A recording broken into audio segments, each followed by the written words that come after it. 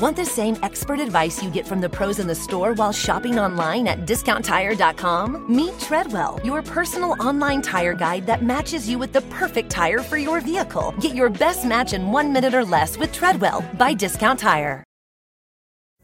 Pulling up to Mickey D's just for drinks? Oh yeah, that's me. Nothing extra, just perfection and a straw. Coming in hot for the coldest cups on the block. Because there are drinks. Then there are drinks from McDonald's. Mix things up with any size lemonade or sweet tea for $1.49. Perfect with our classic fries. Price and participation may vary. Cannot be combined with any other offer. Ba-da-ba-ba-ba. And now, prepare yourself for the only talk radio show you'll want to turn up. Crank this thing. Sirius XM Pandora presents the place where your hard rock and metal voice can still be heard. You bet your ass, baby. Unfiltered, uncensored, say whatever you want. Hit the record button. Anything can happen, you know? I know that ain't nobody out there came to be mellow tonight, now did you? I say there ain't nobody. I say there ain't nobody not out there that even wants to be a little bit mellow, now is there? Anybody wants to get mellow, you can turn around and get the fuck out of here, all right? This is the Trunk Nation podcast with host Eddie Trunk. Hey folks, Eddie Trunk here with you, and this is the Eddie Trunk podcast. New every Thursday, anywhere you get your podcasts, including the SiriusXM app, Stitcher, Pandora, Spotify, Apple Podcasts. Grab it, subscribe. Thank you for doing so, and thank you for joining me for rock talk and conversations and interviews each and every week. As I always tell you, the interviews you hear on the Eddie Trunk podcast originated on my SiriusXM radio show. That is called Trunk Nation and airs Monday through Friday, live 2 to 4 p.m. Eastern Time on Channel 106. Nightly re-airs 10 to midnight Eastern, and anything you want on the SiriusXM app, including audio and video. Be sure to check it all out. Don't miss anything if you're in the U.S. or Canada. Please join me daily on SiriusXM. If you're only listening to this podcast, you are getting a tiny, tiny taste of what I do on a daily basis over on SiriusXM Radio. And, of course, if you're outside of the U.S. or Canada, well, thank you for listening. And, of course, you can't get SiriusXM outside, but get a good taste of what I do, at least a little sampling and some great interviews and conversations. Great to bring you two this week. I'm going to be joined by, a little later on in the show, a guy by the name of Dave Lowy. Dave Lowy is the mastermind behind the Dead Daisies. He is a guy that a lot of people have often wondered and questioned and suspected the validity or debated the validity of the Dead Daisies, given that it's a band that is basically run by an extraordinarily wealthy businessman who hires these band members to play with him and create records. There are some that have been critical of the band for that reason, and others that, just love the band and don't care about that stuff. But what's interesting is the Dead Daisies have had a long history and a lot of different people in the band. And I have never once heard an interview with Mr. Lowy. He has never come into my studio, has never been on my show, although members of the Dead Daisies have many, many times. So this was kind of an exclusive thing and a rare thing for David Lowy to take time out to actually tell the real story of the Dead Daisies, his background and story, which is quite interesting, and, of course, a little bit about the band and their great new record. I think you're going to really enjoy that conversation. It's not somebody you hear from a lot, and he had some real interesting stories and stuff to tell about his commitment to music and how much he loves it, despite the fact that, as I said, he's an extraordinarily successful businessman. But we opened the show this week with Dennis DeYoung, of course, the original singer, keyboard player, and member of Styx. Dennis is one of those rare examples of an artist who is open about wanting to perform again with his former band Styx, although there's nothing imminent in the cards for that. Styx are currently getting ready to go out there and release a new record of their own They've had a replacement for Dennis DeYoung in the band for the longest time by the name of Lawrence Gowan. They continue on with him, and Dennis continues to make his own music under his own name. His latest studio record is what he is calling his final record, his farewell record, if you will. It's called 26 East Part 2, and that is out now. And we talk about that and a little bit about Styx as well with Dennis DeYoung. So we are going to open the show with Dennis, and we are going to close the show this week with Dave Lowy of the Dead Daisies. One guy in Dennis DeYoung, if you're a rock fan, essentially a household name. And in Dave Lowy, a guy that is not a household name, but I think you're going to find a very, very interesting conversation. So a good double dip for you this week on the Eddie Trunk Podcast. A quick note, as appearances come rolling in, don't forget that I will be in McKinney, Texas. If you're listening to this on post day, Thursday, I'm in McKinney, Texas this Friday, the 18th, doing a Q&A speaking show. Going to break out some old That Metal Show photos. It's going to be awesome. Please come on out if you're in the Dallas area to the Guitar Sanctuary this Friday, June 18th. If you are not in the area and you can't join in person, you can purchase a streaming ticket and watch virtually. We're going to have a great time there in McKinney. And then this Saturday, the 19th, I'm in Oklahoma City, the Diamond Ballroom, hosting Joyous Wolf and Dirty Honey. And then on the 25th, I'm in Houston at Warehouse Live, hosting Lita Ford, Warrant, and Bullet Boys. The 26th, I'm in Tulsa, hosting Lita Ford at the IDL Ballroom. Tons of other stuff coming up. It's all listed on the homepage of EddieTrunk.com, but that's the stuff in the immediate future. And be sure to follow me on social media at Eddie Trunk, especially on Twitter and Instagram. First up, as mentioned, Dennis DeYoung, formerly of Styx. Here's that conversation on the Eddie Trunk Podcast. Okay, we'll spend a few minutes now with the guy that was on with us not too long ago. You know him best as the former singer and multi-instrumentalist, really, from the band Styx. It is Dennis DeYoung joining us live right now. Dennis, how you been, my friend? Good, Eddie, and yourself. And by the way, those girls rock. They're both very good. I like both of them. Yeah, they both have some powerhouse voices as well. Dennis, do you keep up with a lot of like the more current music scene, or do you listen to a lot of newer music and newer bands? You know, Eddie, I've been recently, while I'm walking and exercising in my house because I'm a prisoner here apparently, I feel like Ted Koppel. You know, Dennis DeYoung held hostage, day 400. I walk around my house. And so when I do that, I go and I go to YouTube and I listen to all kinds of albums that I've never listened to. And then I listen to old albums to see if I still like them. So I don't listen to a ton of new stuff, but I try to keep up. And so I know who those girls are. But for the most part, you know, I'm just listening to stuff I used to think was great to see if I still think it's great. What have you heard some things or some newer bands that have resonated with you? Honestly, Eddie, you know this. You're in the business of rock and roll. I mean, nobody's more knee deep in it than you. Here's what radio used to do, Eddie. You know this. You're in Jersey. You know, you're trying to figure out your life. You're clueless, like the rest of us. And you're driving around in your car, in your Trans Am, or whatever you had. Could have been a 1987 Nissan for all I know. And then some guy on the radio plays something. And you go, what the hell was that? And you wait. He tells you, right? Or he doesn't. And you wait again. And the minute you say, oh, God, I love that, you run to the record store. You throw down the cash.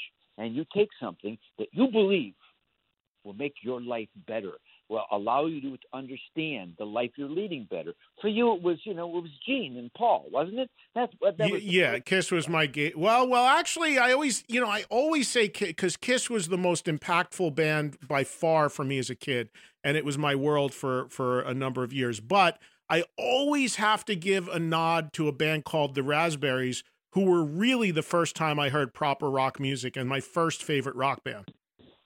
I love those guys. You know, Go All the Way. They were All the Way is great. I love those guys. But you liked, nobody said, hey, Eddie's listening to the Carpenters. I don't think they said that. So, but you heard it. you heard it and you ran out and you got it and you took it home and it was real. It was something you could hold in your hand. And then you put it on and you listen. You smelled the vinyl. You know, that should be a title of an album. Smell the vinyl. There they are. Direct from Stonehenge. It should be a fragrance. And, really? So when you get a download, you press a button on your computer, and you smell vinyl. Anyway, that's what it was about. Rock music on the damn radio.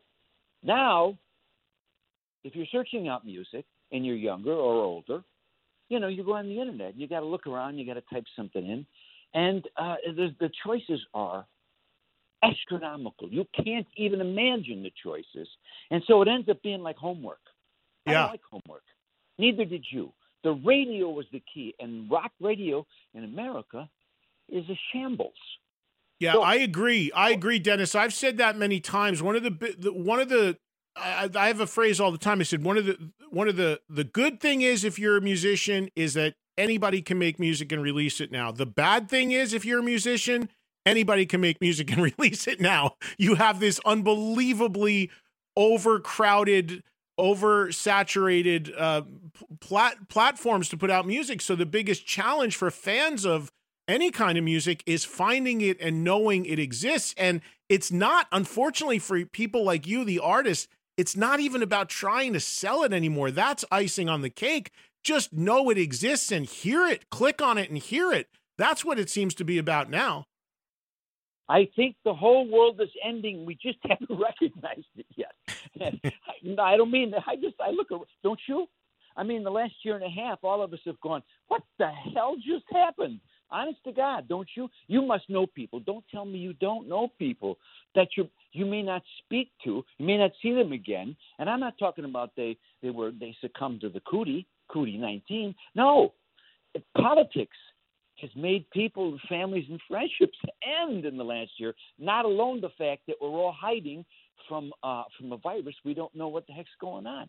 So it's a very confusing time for all of us. You know this, Eddie. And what does music do for us? I can tell you, it lifts us like no other art form.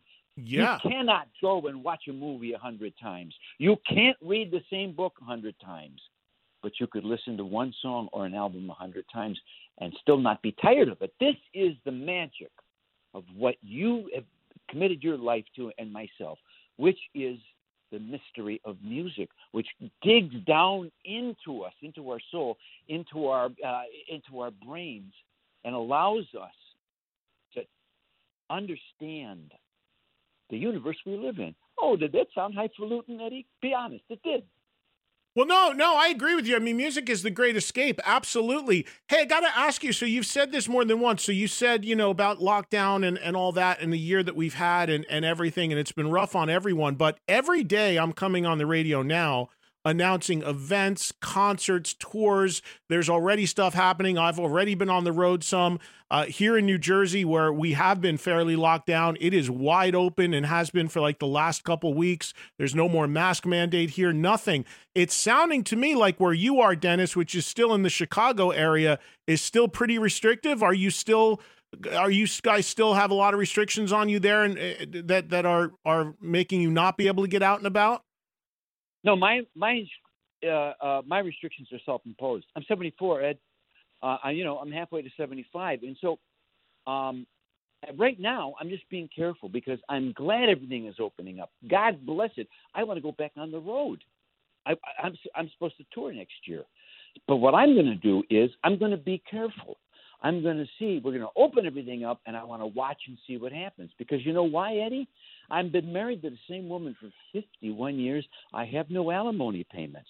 So all the bands that were played out, I believe they've had too many wives or drug problems or they're gambling. You follow my drift? So totally. I tell my audience all the time, they would be shocked at how many of these legendary, iconic, huge artists absolutely need to go out in the middle of a pandemic because you wouldn't believe their overhead. So I totally know what you're talking about.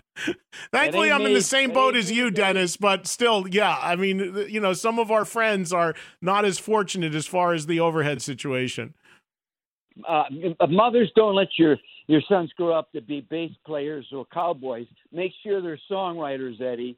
And all Exactly. those trying to rape us. You know, I'm going to be on a call with Senator Dick Durbin tomorrow about the way musicians are being raped, literally. And forget about me, kids that are listening. I made my dough. Thank you to anyone who's listening and ever bought a Dennis DeYoung record or a Styx album. You made me and my family comfortable, and I appreciate it as much as any human being can. But the kids today that are coming up, all these people, this one, that one, especially in rock bands. I can't speak to hip-hop artists. I can't speak to the pop stars, the pretty pop stars. But I know rock bands, this is terrible because they have no way to make money. So, we'll make it on the road. Now there's a COVID. You can't make it there. And I'll tell you right now, you can't go out on the road and play gigs for the most part unless you have a record. It's ass backwards, Eddie. You know it. I know it. Technology has really made the job of the musicians difficult. And I'm not talking about myself. Kids, I got mailbox money. Thank you. But for all the bands and all the guys and the bass players who never wrote songs, even in the biggest bands, right now they have to go out and they have to get back on the stage and the road and work. And me, here I am. I'm walking around my house thinking, when is this going to end? Because I want to get out there and play, and I plan to do this in February next year. But right now, Eddie, you know what I'm doing? I'm having my wife make homemade pizza, and I'm watching Netflix. And you're cashing your mailbox money on all those great songs you wrote that you get the publishing on. You're 100% right. I hear you loud and clear. Let me ask you about, we had you on for the first 26 East, now 26 East Volume 2. Was this always planned, I imagine, Dennis, to be a two-part double record released separately like this? No, every plan I've ever made, Eddie, has blown up in my face. Most of my success has been dumb, stupid luck. I want to be clear on that right now. I wrote a bunch of songs, Eddie. As I told you before, the concept behind my first album, which is 26 East, was a concept album, and it was don't suck. That's it. Don't make songs that people say, this old fart should have laid down a long time ago and left us alone. So I made the first record, and miraculously, lots of people liked it. And we recorded and wrote over 18 songs to try to narrow it down to get the best ones on one. Then the record company, who's Italian, said, we want all the songs. We'll make it into 2 volumes. And I said, they're Italian, this company. I said, is there any lira involved? They said, yeah, we'll double the guarantee. Now, Eddie, I was never good in math, but I understood that clearly. So there are 2 volumes that comes out Friday, June 11th. Already there are 2 songs. You can just go look on with videos on YouTube. Isle of Misanthrope is one. Pretty cool video. And there's a second song called The Last Guitar Hero, which features Tom Morello from Rage Against the Machine. And those are 2 you can see right now. And another song will be coming on Friday. And, people I've talked to for the last month on the interviews, of course, what are they going to say to me, Eddie? They're going to tell me your music sucks? I don't think so. But everyone who's heard, they might, but it's not likely. So all over the world, I've been talking to journalists and radio people and da-da-dee, da-da-da, and they all say they like Volume 2 better than 1, and they really like Volume 1. And so I want to thank my buddy Jim Peterick, who the guy who wrote Eye of the Tiger was in Survivor, because he pushed me into this, Eddie, kicking and screaming, because I really believed that there was no interest anymore from Styx fans or anybody for any albums. But I've been proved wrong, and it won't be the last time. Well, you have said that you've billed this, at least in some interviews, as your final album. Is that still the case or no? Absolutely. And here's why. Does that mean I'm going to go into hibernation? You'll have to find me, up in Tibet someplace looking at my navel and trying to figure out life? No. What it means is I will continue to tour, God willing, and the creek don't leak, because none of us knows what's going on, Eddie. That last video I made from my first album, I said, what is the name of it? With all due respect. Then there's the first thing you see in the video is breaking news. This just in. Nobody knows nothing. That's what I believe. Here's my advice to all of us. Kids, everybody, as human beings, there's two things I think we should remember. Number one, there's only one rule. It's the golden rule. Try that on, we'll have a better world. Do unto others in the same way they want them to do unto you. And number two, a little more humility and a lot less hubris.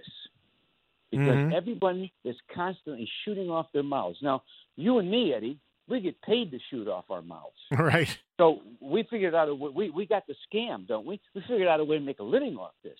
But we don't hurt nobody because we're not propagating any political system or anything to the American public. We're just guys, trying to bring music to people. But I say there's so much hubris. And if the pandemic has taught us anything, Eddie, it's that we should shut our mouths, be patient, and have a look around, okay? Because here's what I think about settled science. Are you ready? Science was settled after the Big Bang. Boom! There's this giant thing called science. What is not settled is what the hell we human beings know about it. Let's face it, okay? We don't know as much as we'd like to believe we do. And I think humility. Say, wait a minute. Are you with me, Eddie? I'm listening. Okay, that's my theory. Now, as far as the music goes, Last Guitar Hero rocks. Did you hear that track? They play it for you? Yes. So for clarity, this will be your last studio recording, but you're going to continue to be active touring and continuing to go forward. Now, I want to ask you this too. You mentioned Morello being on the track Last Guitar Hero. Tom's a good friend of mine. I hang with Tom in LA. We're buds.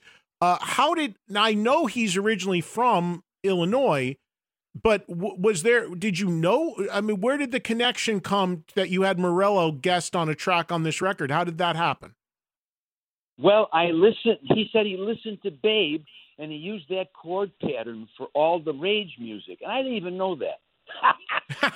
Oh, brother. Get out of town, Eddie. No, I told him I knew you. And he said, you know Eddie? He said, yeah, I know Eddie. I know him. And he says, we're buds. And he says, well, if you know him and I know him, I still don't like your music. No, he didn't say that. All right, and here's the straight story now that I've made you laugh. I'm at a party at Adam Sandler's house, Christmas shindig, Hanukkah combination. I'm playing. I got a lot of, Adam's the best. And he knows all these musicians because he loves music. And I'm there, and I do my shtick, my 3 songs, and there's a bunch of people famous. I won't drop names. And, well, your buddy Gene Simmons was there, by the way. We talked a little bit, but let me just tell you this. My guitar player, August Zandra, says, he's talking to Tom. He says, well, you want to meet Dennis? He says, absolutely. So he brings Tom up. And we're talking. Hey, how you doing? Blah, blah, blah. He said, I was a huge Styx fan after, I was a Kiss fan. Blah, blah, blah. And he said, I came and saw the Paradise Theater tour. I came and saw Kilroy Was Here. I love Rubato. I love your stuff.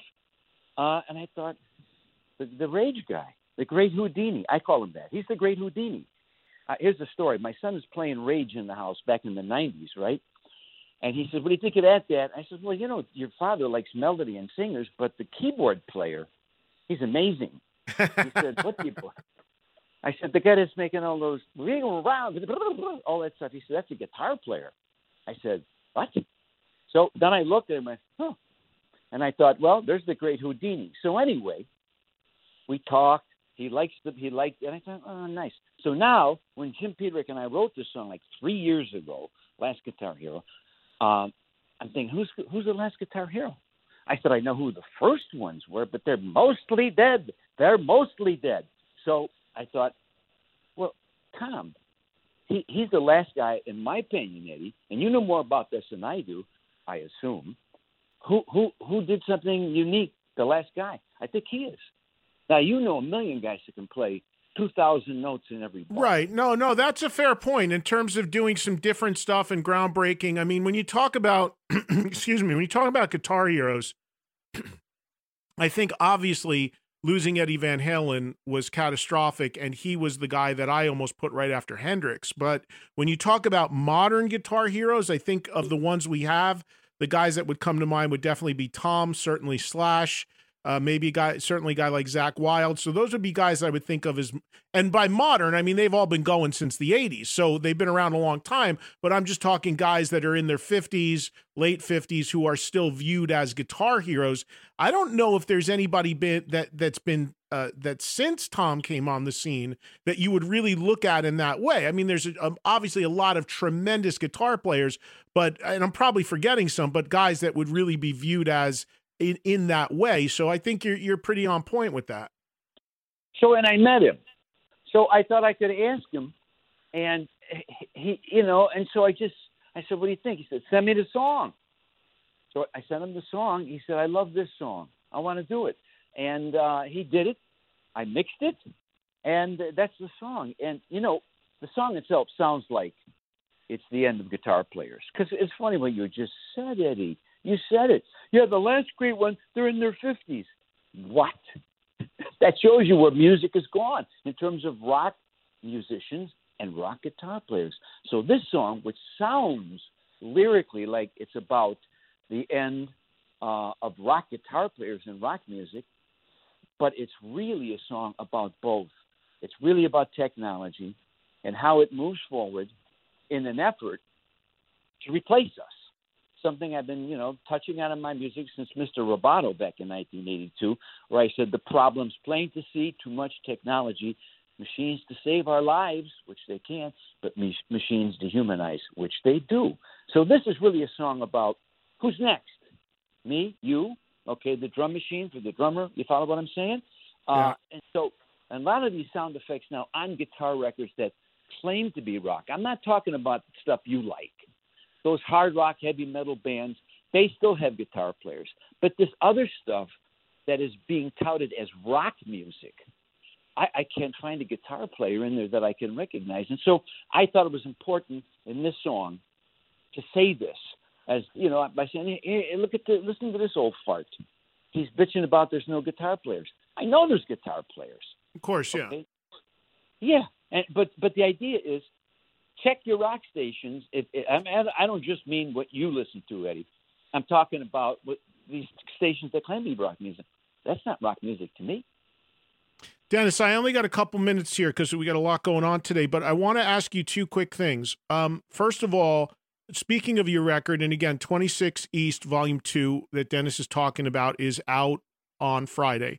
But I want to ask you about a song that is... So this is your last studio record, and what a wonderful way to end it than with a song that's called The Grand Finale, which obviously is a nod to your Styx history and Grand Illusion. Talk a little bit about wrapping up the record and your recorded career, essentially, with that song as the final moment.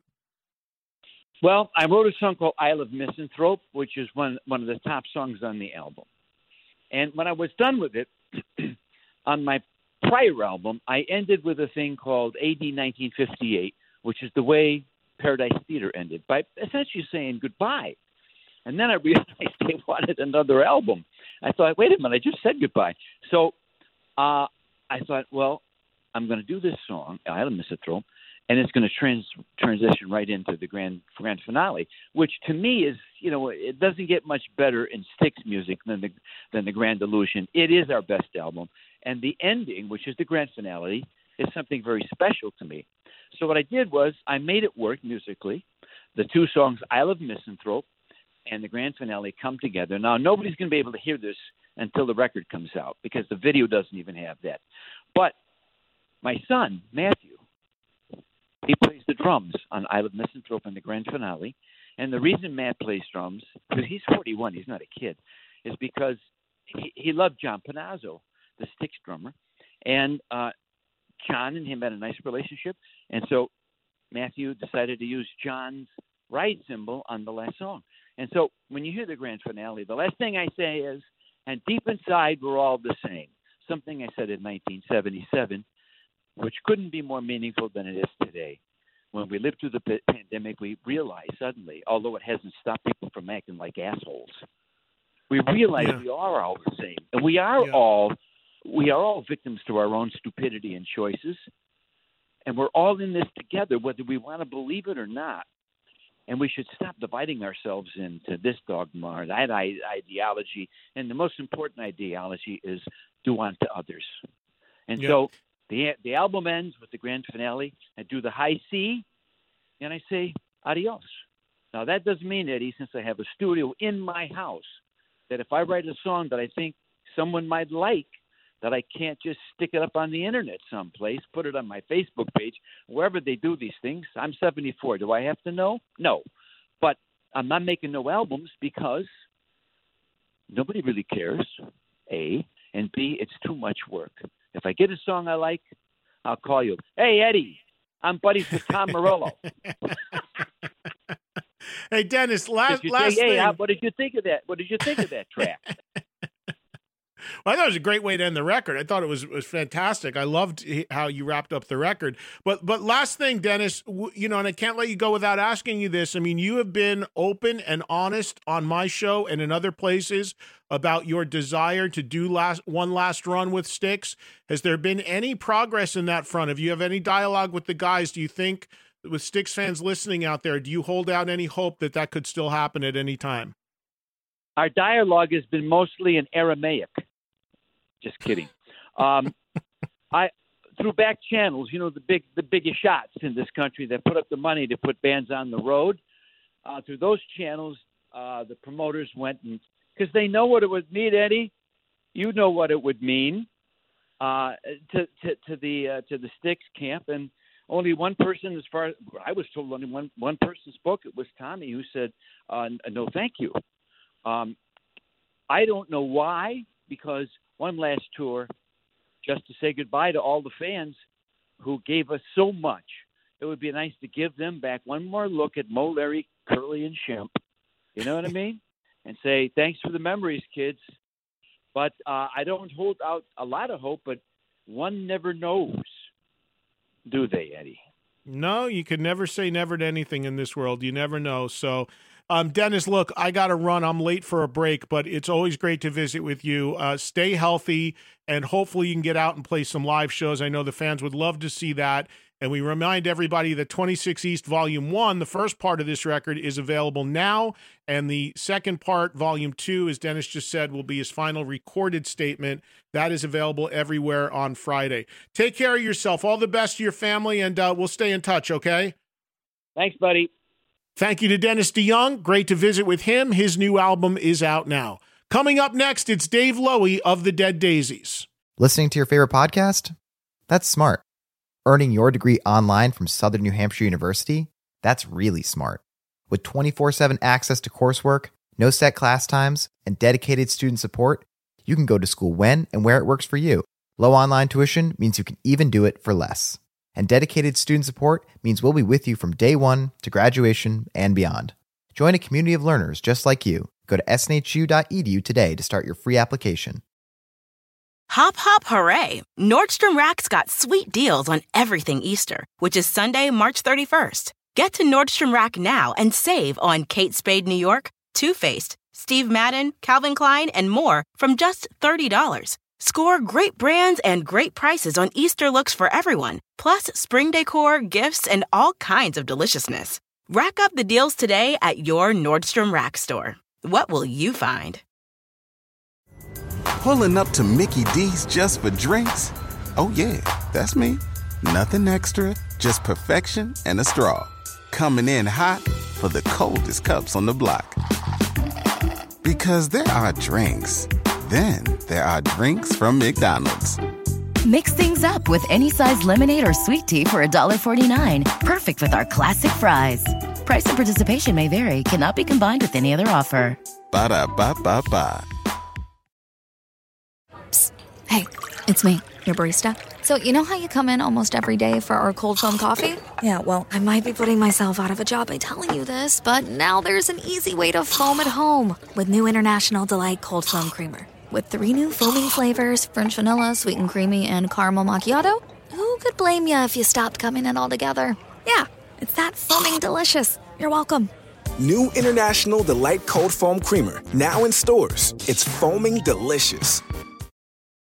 Eddie Trunk here with you. Dave Lowy now of the Dead Daisies. I gave you the backstory at the top of the podcast. Lowy is a real interesting guy. He is way committed to rock music despite being an extraordinarily successful businessman.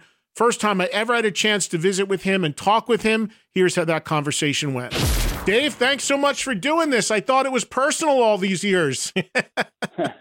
Hi, Eddie. No, just never came up, never had the opportunity, but it's great to be on your show. I've heard a lot about it. It's great to meet you, at least over the phone. And as I've said, I think pretty much since day one, all the guys from your band in the various lineups have been in the studio. We had Doug and Glenn on recently for the new album, which is just phenomenal, by the way. And, I always wanted to get the story of the band from you, the guy who created this whole thing. So why don't we just dive in there? We know that you and your family are successful in the world of business, but where does your music history come from? Well, I played piano as a kid. My mother was a pianist, and I played piano as a kid. Then always wanted to play in a rock and roll band. I had a garage band as a teenager, just for a couple of years. Played bass guitar, and then I stopped. And I went to. I was sort of pointed in another direction, and I went to university, studied finance, worked in business for a long period of time. But I never lost my passion to play music, and I picked it up again about 20 years ago. So that's really a bit of how I got into it. I never let the passion go, but I didn't have the time, nor the opportunity, nor the business environment I was working in. I worked in a very large public company, and I just couldn't put it together to play music. And I left working in that large company in about 2000, and did something different for a living. But that gave me the opportunity to also pursue my one of my passions, which is playing guitar, playing rock and roll, and writing and performing. Well, so Dave, and people will probably tell from the accent you're Australian and you grew up there, and that is that still where you live? Is that still your primary home? No, I live in New York. I've been living in New York for a number of years now, and in fact, I did start my business career in the United States. We had business here. When I finished university, I actually lived in Southern Connecticut for a number of years. But the last number of years, I've been based 5-6 years based in New York, and that's where I live now. But the Dead Daisies came about. It was never a great plan. It's just sort of all happened. I started playing in cover bands in around 2000, and I had the opportunity to meet a well-known Australian rock and roll icon from a band called The Angels. His name was Doc Neeson. They had some limited success in the US under the name of Angel City, but I teamed up with Doc, and we put a band together and wrote an album together. And unfortunately, he wasn't well, and he actually passed away not that long ago. But that really gave me the taste for wanting to continue, and I was always looking for something else to do after that. And I did actually start another band in about 2006 called Mink, which was with one of the singers that was involved in the Rockstar INXS program, Neil Carlson, one of the runners-up when they were looking for a new singer for INXS. And we put something together, did an album. It had some very modest success, but then the financial crisis of 2008 came about, and I had to sort of focus on my day job, and didn't actually play music for a couple of years until that financial crisis worked through, and then I had a chance meeting with a guy by the name of John Stevens in Australia, who also played in he was actually the singer for INXS after Michael Hutchence died.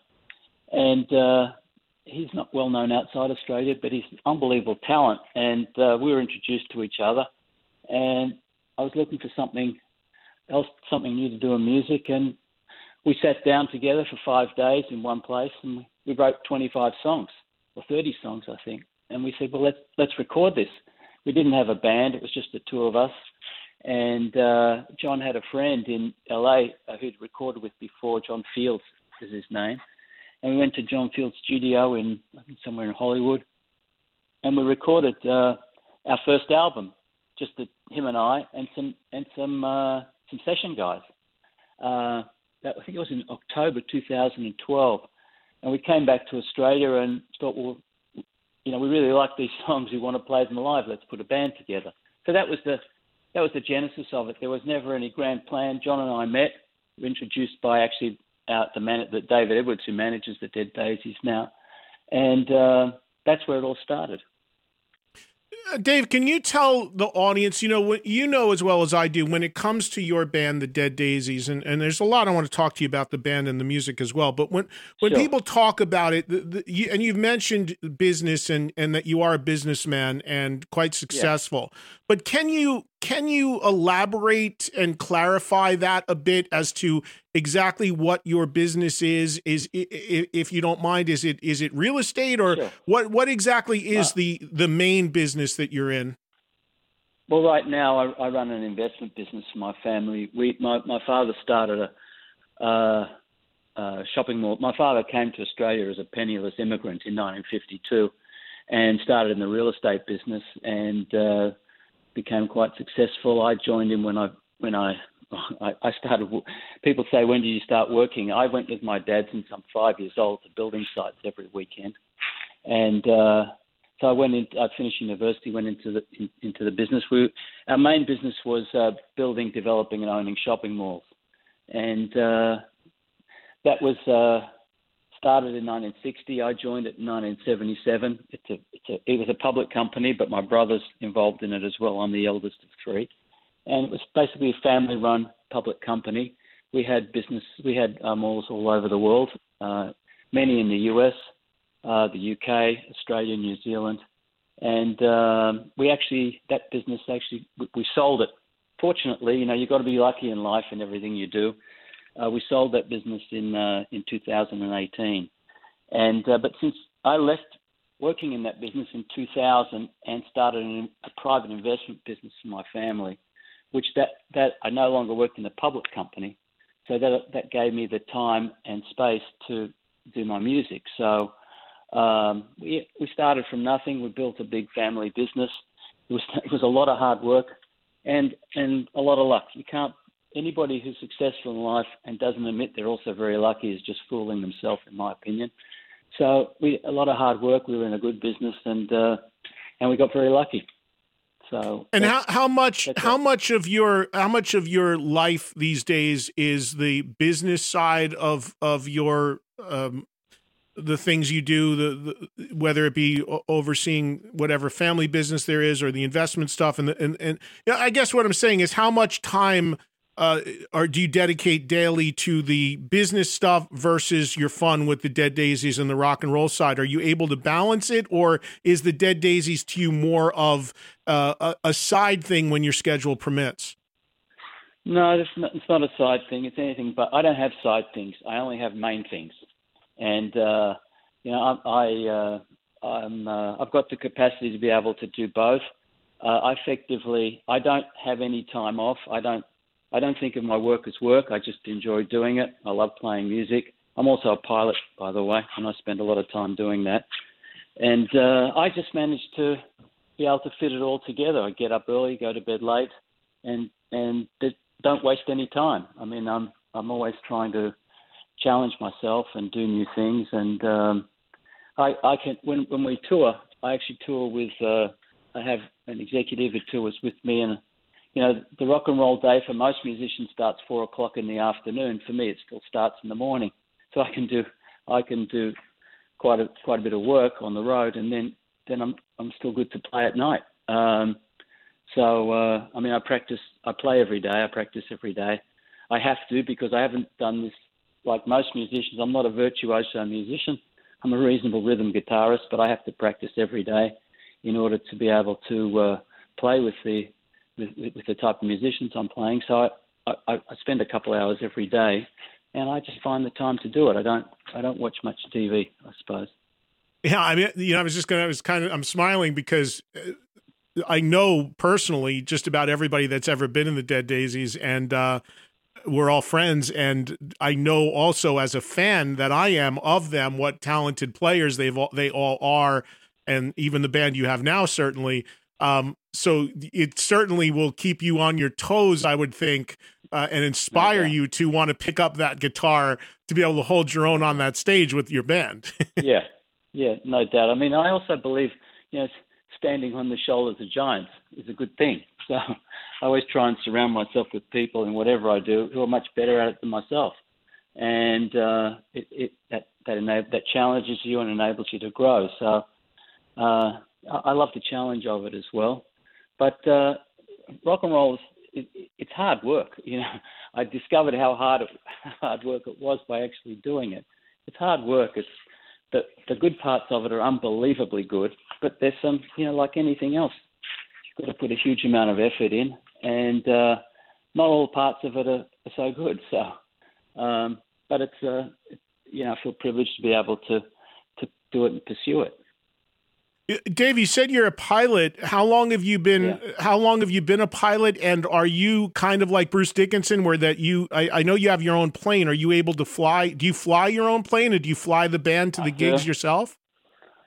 I do. Yeah, I fly. I've got an airline transport pilot license. I also am an air show pilot. I've flown over 1,000 air shows.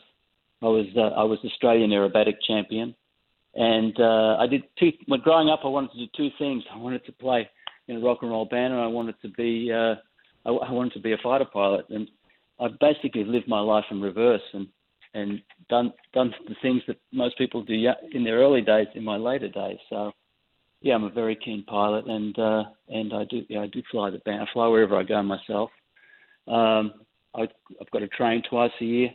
I fly to the same standard as any military or commercial professional pilot, and yeah, I love doing it. How far can you go, Dave, in your plane? Like, for instance, if you're in New York right now, I'm in New Jersey. We're in the same area. So if I came over to your place right now, I said, hey, Dave, let's go to, I don't know, let's go to England, or let's go to London. Like, could you conceivably like fire up your plane and jump in and go?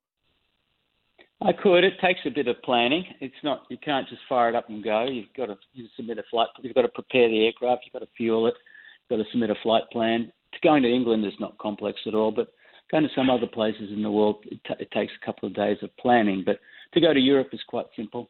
Yeah, I could do that if I was minded to and you wanted to do it. Yeah, I fly a lot. I've flown a lot for business. My business has taken me all over the world, so aircraft's also a tool. But I just love to fly. Yeah, so I'd rather be I'm a participant, not a spectator, in anything that I do. Yeah. I hate connecting flights, so that's an amazing luxury to be able to have to do that. I'm envious to be able, because I travel a lot domestically, and anytime I'm spoiled because living in a major city, I often don't have to do connections. But every time there's a connection, I'm like, damn, it just to have that is just makes life a lot easier. Now, you were supposed to be on with us last week or 2 weeks ago originally, and we had to postpone because at that time you were in Israel apparently. And you had gotten stuck there. Did you fly yourself there?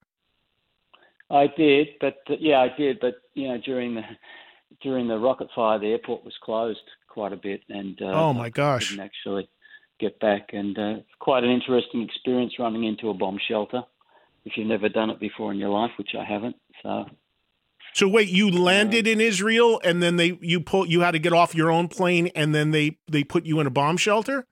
No, I was already there.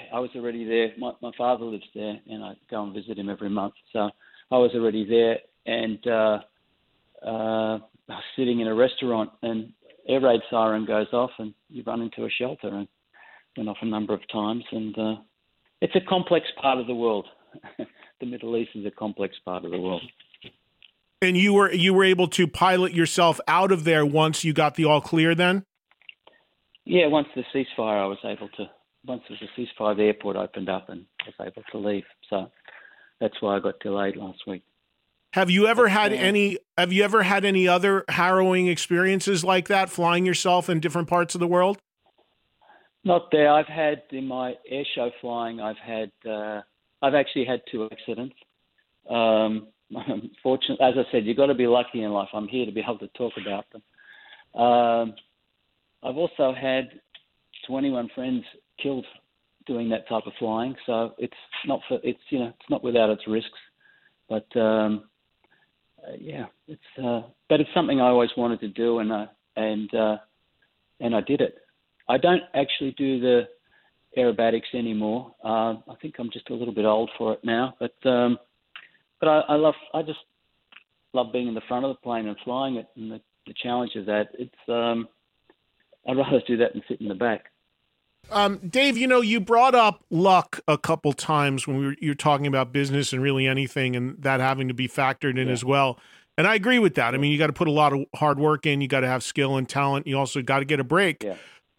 When it applies to music and the band, I think that probably is really never more evident, because if you think about it, you're somebody who has resources to be able to really do what you want as far as a band and a musician, and put musicians together and make records and work in studios and work with noted producers and whatever benefits you can bring to the table because of your success in business. But I think the fact that the Dead Daisies are still not a household name and not an arena headlining band just goes to show you that even in music, there are still intangibles. It still takes more than to have resources and financial security. You really do need to find that special stew, don't you? Yeah, that's right. It's something very special, and it's not something that can be bought. There's no doubt about that. I mean, every band that actually is successful, performers and bands that are successful, they've got some extra special talent, and they've got it at the right time. And they're surrounded by the right people, and it's all got to come together. It's actually, of all the different businesses I've been in, it is the hardest. It's a very low margin, high risk business. It is. They're not. That's not a good combination. So, but if you're passionate about it, you're passionate about it. My goal is not to be a household name. My goal is to make some good music, play some good music, have some fans enjoy it. Hopefully they enjoy it and come along for the ride with us. And everybody who does this, wants to be as big as the world's biggest bands, but that's just, it's generally just simply not possible because of the mix of all the things that you need, the talent and the timing and the luck and all sorts of things like that. So, I think that we've had some modest success. We've played hundreds, I think more than 300 shows. In Europe, we can play to between 12 and 1,500 people of our own fans in Europe. We've played some very big festivals. We've done a lot of support, and we're building a fan base. Fan base is growing all the time. I think we've had over 30 million Spotify plays, which is not a lot in the scheme of things, but it's still 30 million, So, Has it been, Dave, as one of the challenges of the Dead Daisies in its history been the turnover and the change in members, or do you look at that as a positive and sort of a fresh coat of paint with various records and tours? Well, look, ideally, I think it would have been best if we could have had one group of people, 4 or 5 people, and or 6 people, and that remain a constant. But it's just not possible today. It's not possible because the people who have been involved have themselves wanted to do different things at different times, it just didn't. If we were a bunch of 18-year-olds or 20-year-olds who just pool their meager savings and go out and do it, it's one thing. But at this stage of life, everybody who's been in the band has got other things that they do and want to do. So it's been difficult to keep it together. If I go back over a bit of the history, when John Stevens and I started the band, we didn't have a band. Just so happens that we knew a drummer, Charlie Drayton, I don't know if that name means anything to you. Charlie, he's a drummer for an Australian band called Cold Chisel. And he was good friends with Richard Fortus. And we were talking to Charlie and we said, do you know any good guitarists around? He said, well, Guns N' Roses are in Australia now. They've got 3 weeks off. I'll give him a call and see if he wants to come and play with us. And he did. And Richard came, and Richard brought Dizzy, and that's how Richard and Dizzy actually joined us. But I always knew that they would go back to Guns N' Roses one day. It was just a matter of time until that thing came back together. But I just to have the opportunity to play with those guys was worth it, knowing that one day that they wouldn't be there. And I mean, even with we made 3 albums with John Corabi, and John has a good solo career. And after I think he was with us for 4 years. We made 3 albums, and we've done a lot of touring, and he just wanted to do his own thing for a while. So that's just how it is for this band at this stage. The advantage is you do get fresh ideas and fresh things coming in, and I see the writing as a collaborative process. Some songs are brought into the room by different people. Glenn brought quite a few of the songs which are already done for this album, but Doug and I put a lot of time in working on some songs, and all of us have input into all the songs. So I enjoy the writing with different people as well. It's got its pluses, it's got its minuses. I know the fans don't really don't like it, but it's just it's not a perfect world, and this is the best that we can do at this point in time at the different stages of the careers of different people. Doug Aldridge, of course, he's been in there for a while. I was joking with him the other day that he's kind of like, outside of you, one of the veteran guys, and obviously an immensely talented guy as well. So of the people who have been in the band over the years, is it ultimately your decision when somebody leaves? Is it ultimately your decision to approve and find the person that's going to come in? Are there people you sort of have like a wish list that you'd like to work with, the people you'd like to work with at some point? I don't even think about it until I need to think about it. So, ideally this is the lineup, and this lineup stays together, and hopefully it will. If it doesn't, then I'll have to figure it out. But I work in a very collaborative way. It's both with management and with Doug and who's ever in the band at the time. We sit down and discuss things. It's not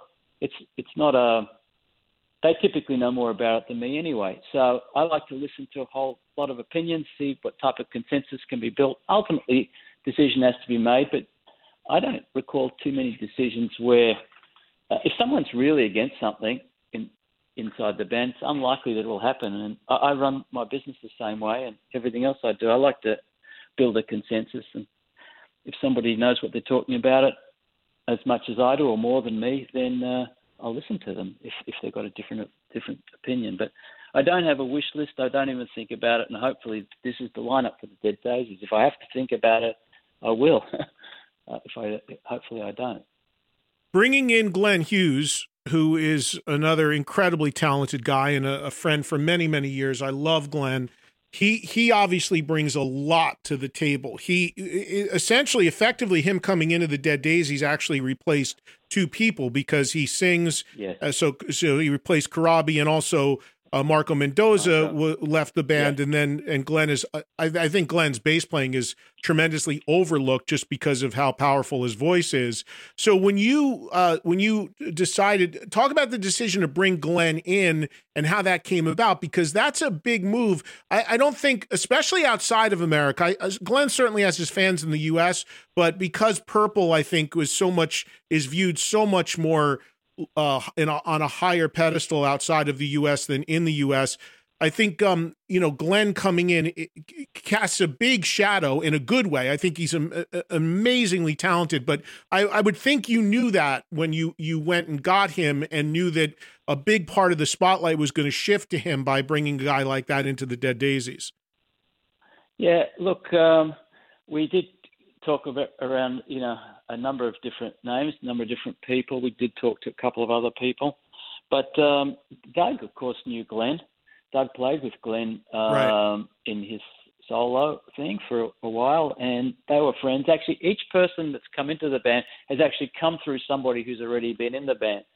So Doug, I think Doug suggested we should talk to Glenn, and I'd heard, obviously I knew of Glenn, and we got together and we hit it off straight away. I mean, you can tell in the first 5 minutes when you sit down with someone, are you going to be able to collaborate? And Glenn is such an enormous talent, an unbelievably talented singer, songwriter, and bass player. And I just knew instantly. I sat down and we had dinner together, and said, "This is going. I know this is going to work. Let's see how we can make it work." So Glenn was still doing the Purple tour, and his solo thing, playing Purple songs, and he'd done that for a couple of years. So I guess a bit of serendipity. I think he may have had enough of doing that, and then I came along and we hit it off together, and here we are. Unfortunately, COVID got in the way, which made life quite difficult. But it was. I was lucky to be able to meet with Glenn and convince him to join us and put it together with him, because he's an immense talent and he does cast a big shadow.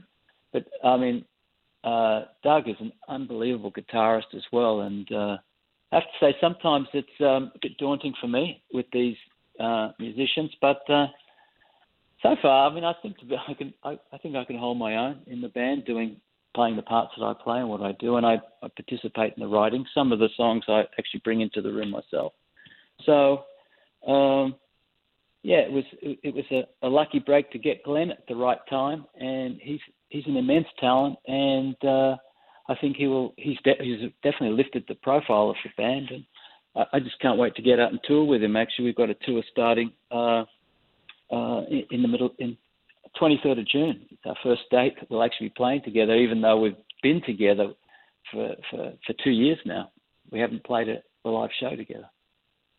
Yeah. Does it, when you look at somebody like Glenn coming into a band like the Dead Daisies, does it concern you when you think of that, though? Because Glenn, whether it's Black Country Communion, whether it's the solo stuff, whatever it may be, he's always going to be doing some other things. I know he's very committed to this, but at the moment, does it concern you because of the history of turnover in the band that this, does it stick in the back of your mind? Do you have that conversation when someone comes into the band, like, hey, you going to stick around here? Is this going to be one and done? Is that ever a consideration for you? Look, I try not to think about it like that. If we're doing well and they like it and we like it and it works, then they're going to want to stick around until they don't, as I said, ideally, if we can keep the lineup as one, that's the best thing, and I hope we can. I think we can. I mean, just to give you an example, Dean Castronova, I mean, he's got a problem with his neck. We're all old guys now, so he just couldn't. He needs a neck he needs some type of operation, and he was struggling to play because of that. So he said, "Listen, dudes, I'm not going to be able to do this tour next year. I've got to get my health together. I've got to get this issue with my neck fixed." So, okay, Tommy had played with us before. We made contact with him. Great, he can come back. It's great, but you've also got people's physical, issues that they're dealing with at this age, and of having done it for so long. So yeah, but I certainly hope Dean's okay, and Tommy's an unbelievable drummer. But what's incredible, and I'm kind of laughing about this, I'm pretty sure Glenn is probably the oldest guy in the Dead Daisies, yet he is probably the most youthful, and he doesn't, I was joking with him, I was like, what'd you do, man? You found the fountain of youth, especially with how much he openly talks about how much he polluted his body in the 70s. I'm like, that somehow preserved you, man. I don't know how that's possible to be like this now. Yeah. It's amazing. The guy's really remarkable. It's incredible. He is remarkable, and he is youthful, and he is the oldest guy in the band. I'm the second oldest, but he is youthful. We think of ourselves as youthful, all of us. So, you know, that's how it is today. I got to tell you, Holy Ground, the new album, with all respect to your past records, it's my favorite record the band made. I just think it's a monster record, and it definitely begs to be heard played live. I'm looking forward to being able to catch a show somewhere. Tell me about the plans to be able to go play live, as things are pretty much, at least here in the U.S., kind of wide open now, and everybody seems to be going out. So what do you hope to be able to do live?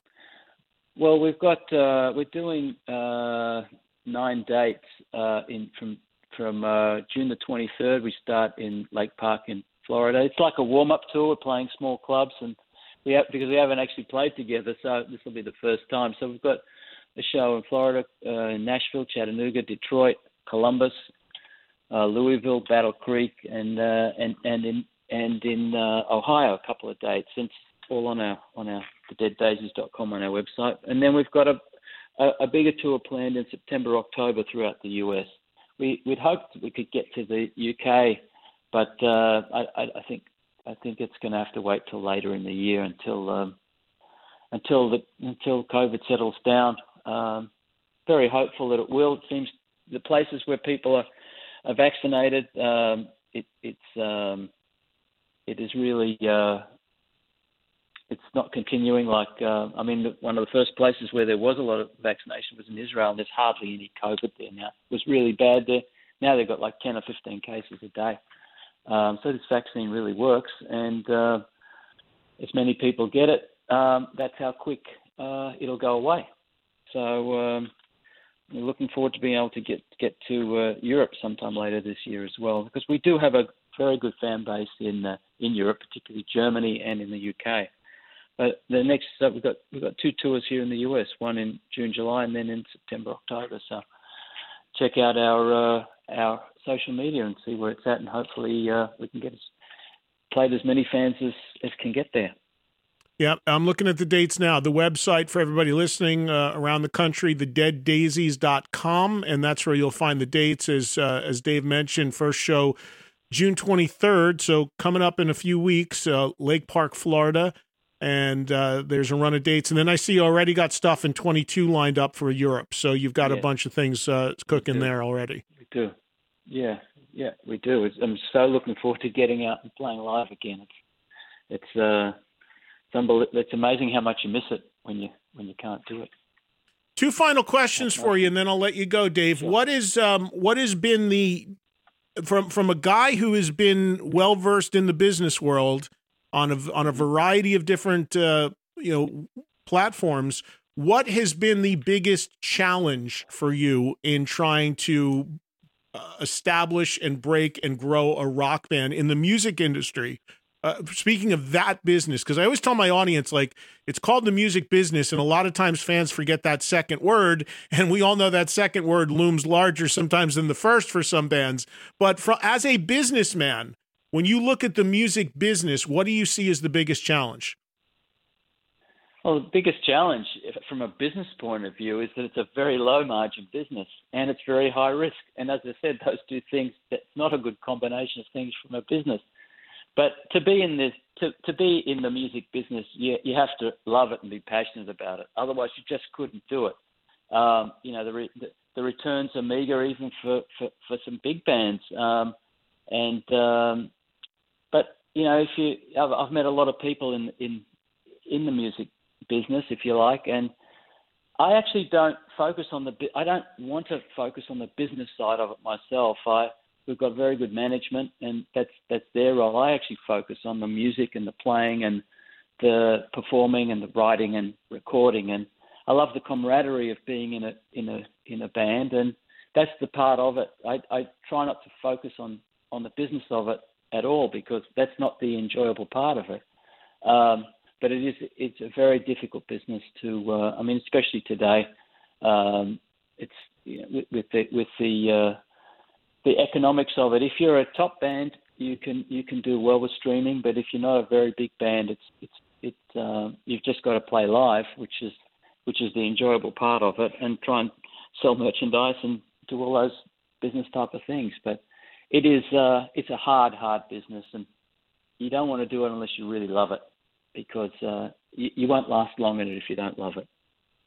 And is there a highlight for you personally in the history of the Dead Daisies? Is there a show, a moment, a gig, maybe somebody you met on the road, maybe you opened or played with another artist that you were such a huge fan of? Do you have a personal highlight or two so far in the history of the band? I do. We played a festival in Poland. We headlined the opening night of it, or one of the nights of it, in Poland. We played to 85,000 people, and we played with a 60-piece orchestra. And we rehearsed with the orchestra for 4 days in a concert hall, and we then played this show in front of 85,000 people with a 60-piece orchestra. It's not only a highlight of my musical career, and it's one of the highlights of my life. I just feel so privileged to have been able to do it. And then also all the people that I've met made so many good friends, and met so many people. To meet so many talented people and share the stage with talented people is a real highlight for me. It's the people, and also the fans. I think of it, the Dead Daisies as and the fans as being one. We're just on this journey, trying to make some good music and enjoy ourselves along the way, and hope other people get enjoyment out of it. But for me, the biggest highlight was playing with the orchestra in front of a massive crowd. But I've also had some club shows with 100 people in the audience, which have been absolutely unbelievable as well. So it's not just the crowd. There's so many things about it. The camaraderie of being in a band, and when you're on stage and it's working and it's good, there's very few things better than that in life. So I'm just very I'm happy and privileged I've been able to do it. Well, I really appreciate the time. I know you're a busy guy, and it's long overdue that we had a chance to talk, and I hope that we can meet, and the next time there's a run through in the studio, you'll have the time to be able to come in, and I really, really hope I get to see a show when there's something where I am, and we're somewhere at the same time, because I love this record, and I can't wait to hear it played live. And now with Tommy coming in playing drums, Dean's incredible, of course. Tommy's a powerhouse. Him driving this stuff, it's just going to be it's going to be an awesome thing to hear this record done live, and songs from it. And I imagine, even though this is a different band than has made the previous records, are you still going to touch on some of the stuff from the previous records as well in the live set? Definitely, we're definitely doing that. Definitely playing a number of the songs from the previous albums. A lot of the fans, love those tracks, and we're definitely playing the old tracks as well. I mean, we've done some rehearsals, and Glenn sings the hell out of them, and he's unbelievable. I'm just it's well worth coming to see us. You'll enjoy it for sure. Actually, we're going to be in New York, I think 20th of September. We've got a gig in New York, 20th September, so. Well, good. I'll keep an eye on the dates, and if you're within striking distance or I'm on the road somewhere, I absolutely want to come out and see the show because, again, I love the record. The Dead Daisies Holy Ground is out now.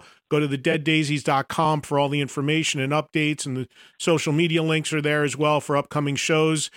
Dave, pleasure to talk to you. Thanks for the time, and hopefully we'll meet soon.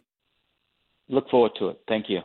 Well, my thanks to Dave Lowy. Great to talk with him. A few Dead Daisies dates out there now, more to be announced soon. And that new album, Glenn Hughes, Doug Aldridge, really, really killer. That is available now as well. Thanks also earlier in the show to Dennis DeYoung for joining us. And thank you for listening and subscribing to the Eddie Trunk Podcast. Please be sure to follow on social media at Eddie Trunk. My thanks to Joel Pollack for producing. And I will see you guys again next Thursday for another all-new episode. Remember, come on out and see me if you're in Dallas tomorrow night, June 18th, in McKinney, Texas, at the Guitar Sanctuary for a speaking Q&A show.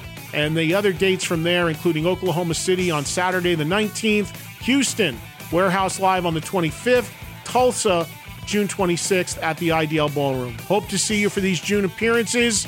Great to be back out there. Can't wait to connect with everybody. And I'll catch you, of course, next week here on the podcast. And please be sure to listen to me every day on Sirius XM Volume Channel 106, live 2 to 4 Eastern, nightly replays 10 to midnight Eastern.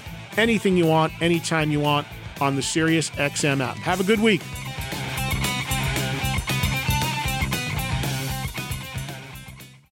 Price drop? Time to shop.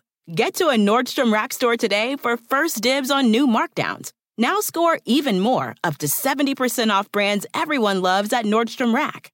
Denim, dresses, sneakers, tops, and more. Plus, get genius deals on jackets, sweaters, and boots for the whole family. Shop your Nordstrom Rack store today and save up to 70% with new markdowns. But hurry, deals this great won't last. Everybody in your crew identifies as either Big Mac Burger, McNuggets, or McCrispy Sandwich. But you're the Filet-O-Fish Sandwich all day. That crispy fish, that savory tartar sauce, that melty cheese, that pillowy bun. Yeah, you get it. Every time. And if you love the Filet-O-Fish, right now you can catch two of the classics you love for just $6. Limited time only. Price and participation may vary. Cannot be combined with any other offer. Single item at regular price. Ba-da-ba-ba-ba.